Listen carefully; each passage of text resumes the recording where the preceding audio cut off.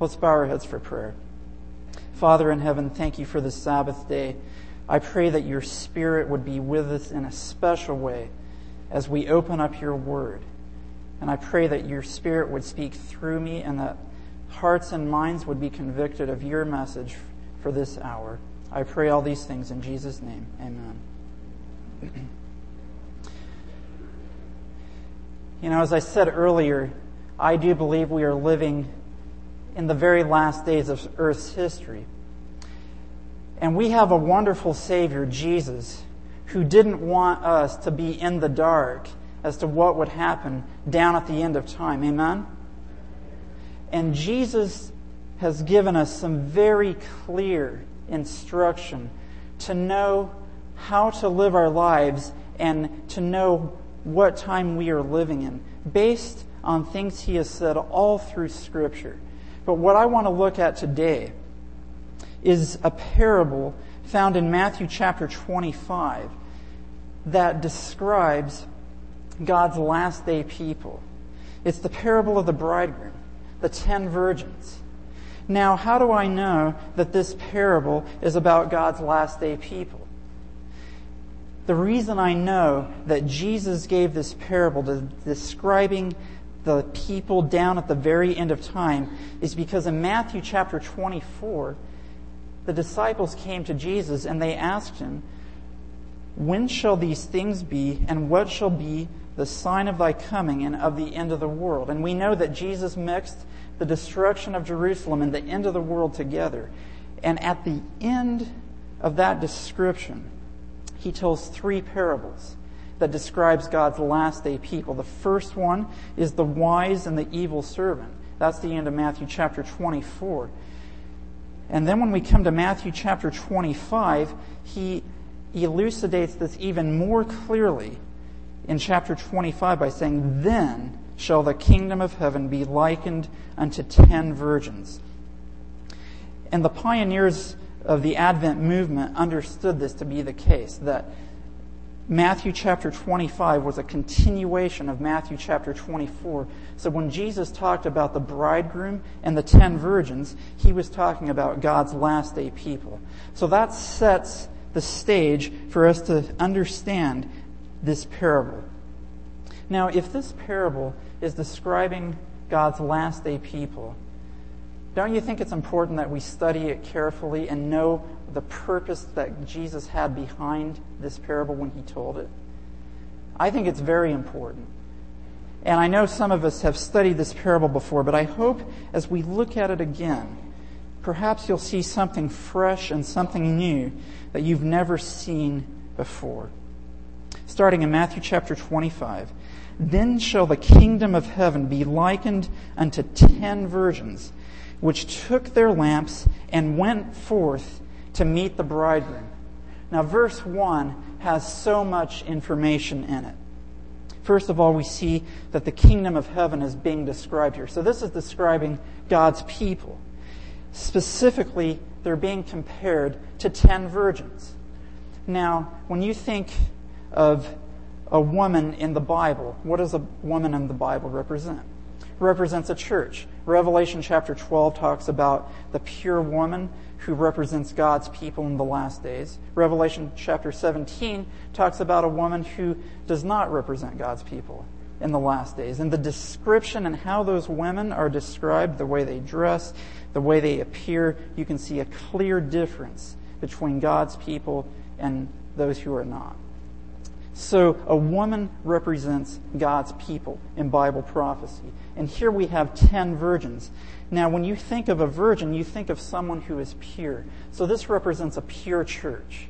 10 virgins, a pure church. And it says they took their lamps and went forth to meet the bridegroom. Now, what's a lamp? In Psalms 119, 105, it says, "Thy word is a lamp unto my feet and a light unto my path." So here you have a pure church in the last days that are Bible believing. They have the Word of God, and they're going forth to meet the bridegroom. Now, if this is the last days, and this church is going forth to meet the bridegroom, first of all, who is the bridegroom? How do we know that it's Jesus? John chapter 3 John the Baptist specifically refers to Jesus as the bridegroom. So when we say the bridegroom is Jesus, we need to have the Bible to back our answer up. And John chapter 3 clearly tells us that. So here we have a pure church that's Bible-believing, going forth to meet Jesus in the last days. Now, if this is talking about God's church in the last days going forth to meet Jesus, what would this be talking about? They would be coming in their minds to meet Jesus the second time, because clearly Jesus is telling this parable after he's come the first time. So this is talking about a pure church, Bible-believing, knowing that Jesus is coming soon, going forth to meet him. And notice what verse 2 says. And 5 of them were wise, and 5 were foolish. Now tell me something. If you know from the Bible that Jesus is coming soon, how is it possible to be foolish? Think about that for a minute. A Bible-believing, pure church, knowing that Jesus is coming soon, and yet there is a group within that church described as being foolish. Something to think about. Now let's keep reading here, the next 2 verses. They that were foolish took their lamps, and took no oil with them, but the wise took oil in their vessels with their lamps.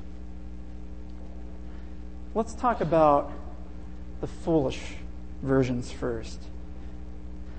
What does it say here that the foolish virgins were lacking in this parable? They were lacking the oil. Now, what's the oil? The Holy Spirit. Now, how do we know that? Is there a place in the Bible that tells us that? Zechariah chapter 4, verses 1 through 6, talks about oil representing the Holy Spirit. And in the interest of time, we're not going to read all these verses, but write the verses down and you can go back later if you haven't seen this already. So think about this. There's a group of people in God's church who have a knowledge of the Bible, but they don't have the Holy Spirit to guide their understanding of the truths found in Scripture. So these people are described as foolish. Now, what does the Holy Spirit do for us in our lives as we study the Bible? The Holy Spirit enlightens our minds so we can understand what we're reading. Jesus says the Holy Spirit will guide us into all truth. So those who are lacking the Holy Spirit, even though they have a knowledge of the Bible, really aren't guided into a complete knowledge of truth. Furthermore, the Holy Spirit does a work of regeneration and renewal within our hearts. And so it's possible to have a knowledge of the Bible without being renewed and transformed by the very principles that are found within the Scripture. So the foolish virgins had no oil, lacking the Holy Spirit, and they were not able to discern the truths of Scripture completely. And we're going to come back to the foolish virgins a little later. Let's look at the wise virgins. It says, but the wise took oil in their vessels with their lamps. So at the end of time, there will be a group of people within God's church who are wise. They have that transforming experience, transformed by the Spirit of God. They are loving and lovable Christians, and they know the Bible, and they are going forth to meet Jesus. And that's the kind of person I want to be, amen? I want to be like Jesus. I want to have His character, His love, His grace, His mercy. Now, is there a place in the Bible that talks about wise people in the last days? We've already established that this is a parable of God's church down at the end of time. But is there another place in Scripture that talks about wise people down at the end of time? Turn with me to Daniel chapter 12, verses 9 and 10. Daniel chapter 12, verses 9 and 10.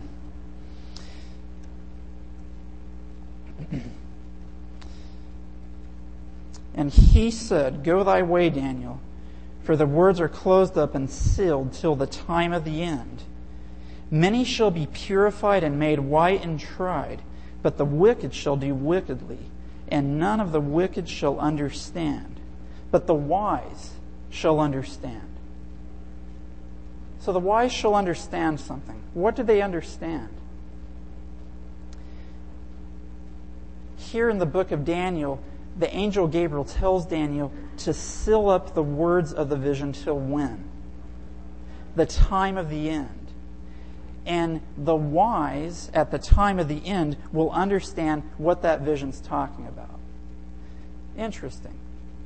So, God's last day people who are described as being wise, they have a knowledge of the Bible, full of the Holy Spirit, and they understand the prophecies of Daniel, especially relating to prophecies that point to the time of the end. And we just studied about one of those prophecies in our lesson today, the 2300 days of Daniel 8:14. Now, is there any other description of the wise in the Bible? Well, actually in the same chapter 12, verse 3, it says, "They that be wise shall shine as the brightness of the firmament, and they that turn many to righteousness as the stars forever and ever." You know, wise people in the last days, they're going to be turning many people to righteousness. They're going to be turning many people to a true knowledge of what it means to have Christ covering us with His righteousness. And those people are described as being wise. And these people understand what righteousness is because they have an understanding of the prophecies of Daniel and Revelation. Those who are not wise, who lack the Holy Spirit, will twist the prophecies, they'll twist Scripture, and we've seen that happen in our church.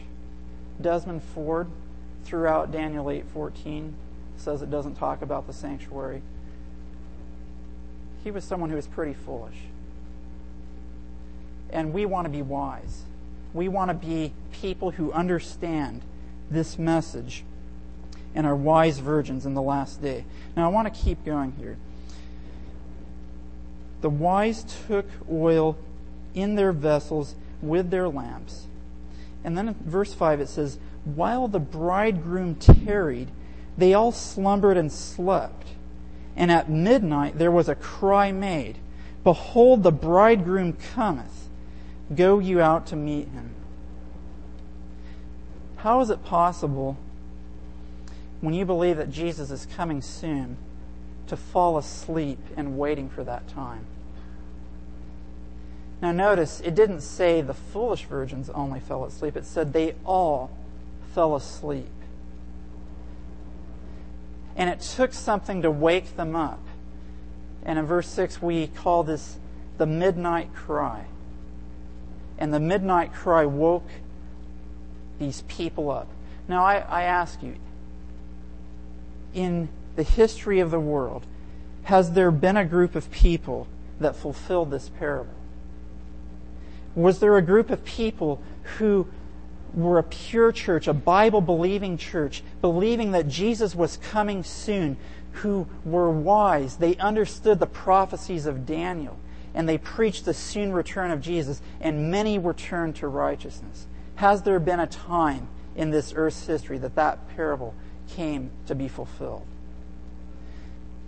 1844, and the years preceding that, the Millerite movement.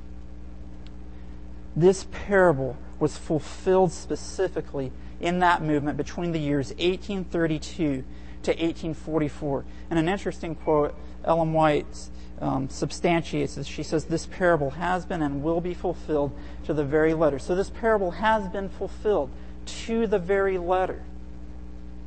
There were a group of people who went forth to meet the bridegroom, and within that group there were wise and foolish virgins. Now, just some history in the Millerite movement, and I would love to see a revival of that type of a movement in our church today. Amen? It's very rare to hear messages in such a way that the way they were preached back in the time of 1844. I wish that I could go back and hear some of William Miller's sermons and some of the other pioneers. I can only imagine. Listen to some of these statistics. William Miller, who God raised up to start this movement, between the years 1832 to 1844, preached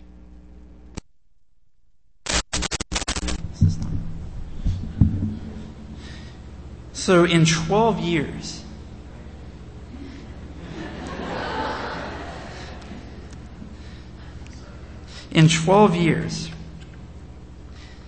William Miller preached 4,500 sermons. Can you imagine that? And he preached these 4,500 sermons to 4,000 different communities. And not only that, guess how many different people heard him preach during those 12 years? 500,000 people. 500,000 people over a period of 12 years heard William Miller preach about the soon return of Jesus. And from Prophetic Faith of Our Fathers, Volume 4 by Leroy Froome, here is a description of how William Miller preached. People remembered his fervent words, and his influence upon his audience was profound. Men sat chained to their seats, as it were, as he expounded, pleaded, and warned. Often his audiences listened to his solemn climaxes with the stillness of death. These climactic exhortations were unusually powerful, and always his emphasis on the last days was used to lead men to repent and believe and prepare for that great day. Those are the types of sermons we need to hear today. We need to hear sermons that talk about the time that we're living in, the last days. Jesus is coming soon, and preached in such a way that hearts will be melted to love Jesus, to repent and give everything in their hearts to Him, so that when Jesus does come, they will be ready and they will be among the wise virgins. And William Miller was used by God to help a people prepare for a very special time. Now, within this Millerite movement, the Millerite movement preached the first and second angel's message, and they also gave what is known as the midnight cry. Now, what about the message of the Millerites fulfilled the parable and fulfilled the first and second angel's messages? Well, first of all, in verse 1, we can see the concepts of the first angel's message, a Bible-believing, pure church going forth to meet Jesus. And for 12 years, throughout that entire time, William Miller was preaching from Revelation 14:6 and 7, that the hour of His judgment is come, that it was time to meet Jesus. And they believed that that was talking about the second coming. So within this movement, the first angel's message was fulfilled. But it really began to reach its climax around the time period of 1840. Around 1840, William Miller was preaching at a small chapel somewhere in the Northeast, and someone by the name of Joshua V. Himes heard him preach. Now, this Joshua Himes happened to be a pastor of one of the large churches in Boston. And up until 1840, William Miller had not really hit the big cities. He was preaching in lots of small towns around the Northeast. He would just take whichever invitation came first, and he wasn't really following a strategic pattern to reach a large number of people with this important message. So after Joshua Himes heard William Miller preach one night, he came up to William Miller and said, "Do you really believe what you're preaching?" And William Miller said, "Absolutely. Why would I have spent the last 8 years doing this?" Then Joshua Himes was like, "Well, Brother Miller, what are you doing to get this out to the world?" William Miller said, "Well, I'm one man. I can only do so much." And after that, the movement took off. Joshua Himes invited William Miller to preach in Boston. Joshua Himes developed a whole set of publications with newspapers that were printed in all the large cities, Boston, New York, Philadelphia. And the Millerite movement gained front page coverage in the press. In fact, during the election of James K. Polk versus Henry Clay, they were sharing front page headlines with William Miller. That's how much of an impact this movement made on the world at that time. And Seventh-day Adventists today, we need to make that kind of an impact again. We need to get out of our little comfort zone, our little box, and we need to go to the world like the Millerites did. We need someone like a Joshua Himes to come and wake our sleeping church up and say, do you really believe what you're preaching? If so, what are you doing about it? Are you just going to keep it to the small groups and then the rest of the world will not hear what we have to say? And then in the summer of 1844, Josiah Litch, using the principles of prophetic interpretation that the Millerites used, the day-year principle, he accurately predicted from Revelation 9:15 that the 391 years and 15 days would be fulfilled on August 11, 1840, that the Ottoman Turks, they had started their empire on July 27, 1449. Thus, according to the sixth trumpet prophecy, they would fall on August 11, 1840. And guess what? It happened on that day. And you know what that did for the movement? The movement, the people who believed what William Miller was preaching, if that prophecy came true according to this principle, then if Jesus is coming at the end of the 2300 days, he's coming in 3 or 4 years. And the movement really took off after that, after 1840. People's hearts were stirred. Jesus is coming soon. What am I doing? How am I living my life? Am I just living business as usual? Clocking in and out, worrying about how much money I'm going to make? Or am I sharing this message to the world? And am I living my life in such a way that when Jesus comes, I will be identified with the faithful? And so the movement grew. Conservative estimates place the number of believers at 50,000. Other reports put it up to 1 million. But a conservative estimate is at least 50,000 people just within the Northeast, down to about the area of Ohio, believed this message. And then they met with what was known as the first or early disappointment in the spring of 1844. Because you see, initially they did not understand completely the implications of the prophecies that they were saying, and they forgot about no 0 year between BC and AD. So they put everything at 1843. And they reasoned that by the spring of 1844, Jesus would come. Well, obviously, that didn't happen. And if you read about some of William Miller's sermons shortly after that time, he was even confused. And he would go back and forth between saying, I know I'm right, and saying, but I know something's wrong. And he couldn't put the two together. And during that time, Ellen White tells us that the wise and the foolish were separated out after the spring of 1844. Because what had happened was, there was a true group of believers within this movement who really believed that Jesus was coming soon. And there was another group who joined the movement, who joined it because of the excitement that the movement generated. They were not grounded themselves in the teachings of the Bible. They lacked the oil of the Holy Spirit. And so when the disappointment came, they were the first to leave. And this was before October 22. And by that time, the persecution of the movement had spread greatly. And even those who were grounded in the message are described in this parable as slumbering and sleeping. And the reason being is that they still believed that Jesus was coming soon, but they lost their fervor and zeal because they didn't really know when Jesus was going to come. Could it be possible that many of us here today have lost our fervor and zeal for the soon coming of Jesus? It's not something that we are living and breathing and thinking about every day of the week. And I can assure you, the Millerites, when they were here, They truly believed with all their hearts that Jesus was coming soon. And not a day went by when they didn't talk about it and when they didn't share it to others.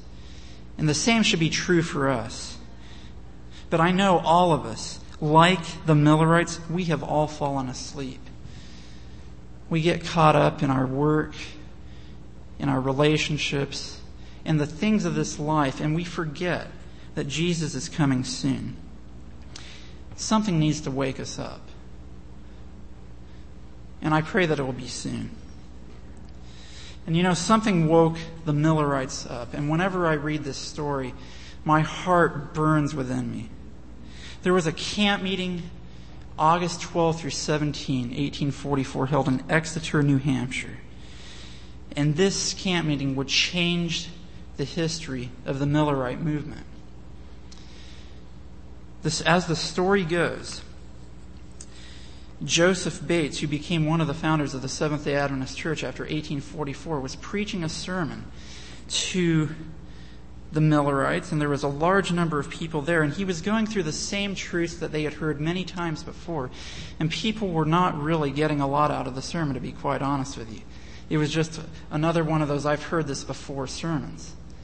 And about the time that he was preaching, someone by the name of Samuel S. Snow came up on horseback and came into the congregation. And he came and sat down on the front row next to his sister and said, "I have new light for this camp meeting."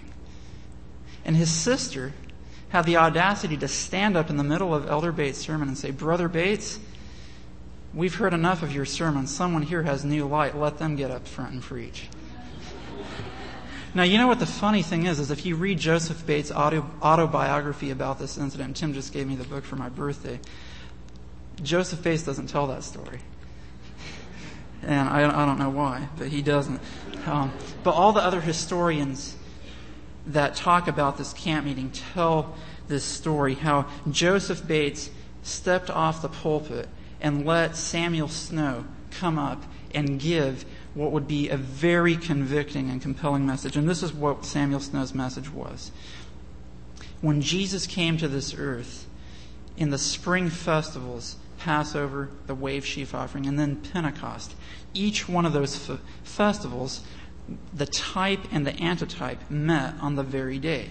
So Jesus, the Passover lamb, died on Passover Friday. He was resurrected on Sunday as the wave sheaf offering of first fruits. Then 50 days later, the early rain was poured out on the day of Pentecost. So each one of those types met their antitype on the very day. And he logically went through that. And then he said, for the Day of Atonement, if you study out the Jewish calendar, the antitype, or the literal day, is October 22, 1844. And then he said, just as surely as Jesus fulfilled these types when he came the first time, he's going to come right on time the second time. And the electricity that went through that audience and that spread through the Northeast after that camp meeting can never be measured. In fact, the word on everyone's lips after that camp meeting was, "Behold, the bridegroom cometh. Go ye out to meet him." We need messages like that again today. We need to have camp meetings like that again today, where people are stirred to truly believe that Jesus is coming soon. And what's interesting is William Miller and some of the other leaders did not accept the October 22 date until the very month of October. So they were a little bit behind the rest of the movement. But the thing that convinced them was seeing how this parable was being fulfilled before their very eyes. Now, in closing, I'm running out of time here, but what I want to say in closing, I read this quote from Ellen White earlier where she said, "This parable has been and will be fulfilled to the very letter." Now, we have seen from history how this parable has been fulfilled. I want to see this parable fulfilled again. How about you? I want to live in a time when God's people go forth to meet the bridegroom. And this time, Jesus really is coming. There's no mistaking about it. After 1844, the Seventh-day Adventist Church rose out of the great disappointment. We gained a greater understanding of the Seventh-day Sabbath, the sanctuary message, health reform, dress reform. All of these things came to a clearer light. And the Adventist Church got off to a powerful start. But here we are, 162 years after 1844. And I'm not going out on a limb to say that the bridegroom has tarried and all of us are slumbering and sleeping. I'm not going out on a limb to say that, because all of us have lost that fervor and zeal that the Millerites had in the time of 1844. There's not one of us here today, and myself included, that has the same intensity, that has the same zeal, that has the same fervor that guided the Millerites up to October 22, 1844. And as I look at that parable, even the Millerites within that movement fell asleep. Every one of them, William Miller included. All of them fell asleep. And someone had to come and wake them up. Friends, someone here today, by God's grace, needs to come and wake God's sleeping church up. Someone needs to give the midnight cry. We need to have an awakening in our hearts of the soon return of Jesus. And I believe that God has been doing His best in the last few years to try to wake His sleeping church up. And that's why I would encourage you to come to Southwest Youth Conference this year. Our theme this year is Let It Rain. We're praying for the outpouring of the latter rain. If you want to have that experience and if you want to be part of it, the people who gained the greatest blessing from the Millerite movement were the ones who went to the camp meetings and heard the messages for themselves. And so, as I look at God's church today, we need to have someone come and give the midnight cry. But the problem is, we are so wrapped up in the cares of this life, our jobs, our careers, getting through medical school, dental school, school of public health, pharmacy school, any other school that I didn't mention, all of them. And I know because I've been through this whole thing myself and am still very much in the midst of being very busy. But something needs to come and shake us and wake us up, because we are all sleeping. And, speaking to some of you guys out there, I can say this because I had this experience growing up. Watching sports for 3 hours every night, then 10 minutes of devotions before you go to bed. You're sound asleep. That's not living in preparation for Jesus to come. If, like Eric Walsh said so clearly last week, if we know the starting lineups of all of our favorite teams, but we don't even know the principles of our faith, we're sound asleep. And the Millerites knew their Bibles. They knew what they believed. They were Bible-believing, Spirit-filled Christians. And it's not enough to say, well, I have the Spirit of God and I believe, if you don't even know what you believe. How can you say that you believe in Jesus, and yet you're spending more time with the things of this world? And about 5 years ago, I grew under the conviction that if I was going to be preparing for Jesus to come, sports is something that I needed to put out of my life. And by God's grace, He's given me the victory. And there's other things He still needs to give me the victory over. But that's just one example.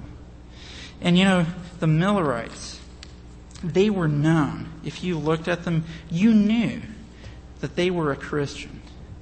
The way they dressed, the way they ate, everything about them was very distinct. They lived their lives in such a way that you knew that they were children of God, bought with a price, and they were ready to meet Jesus.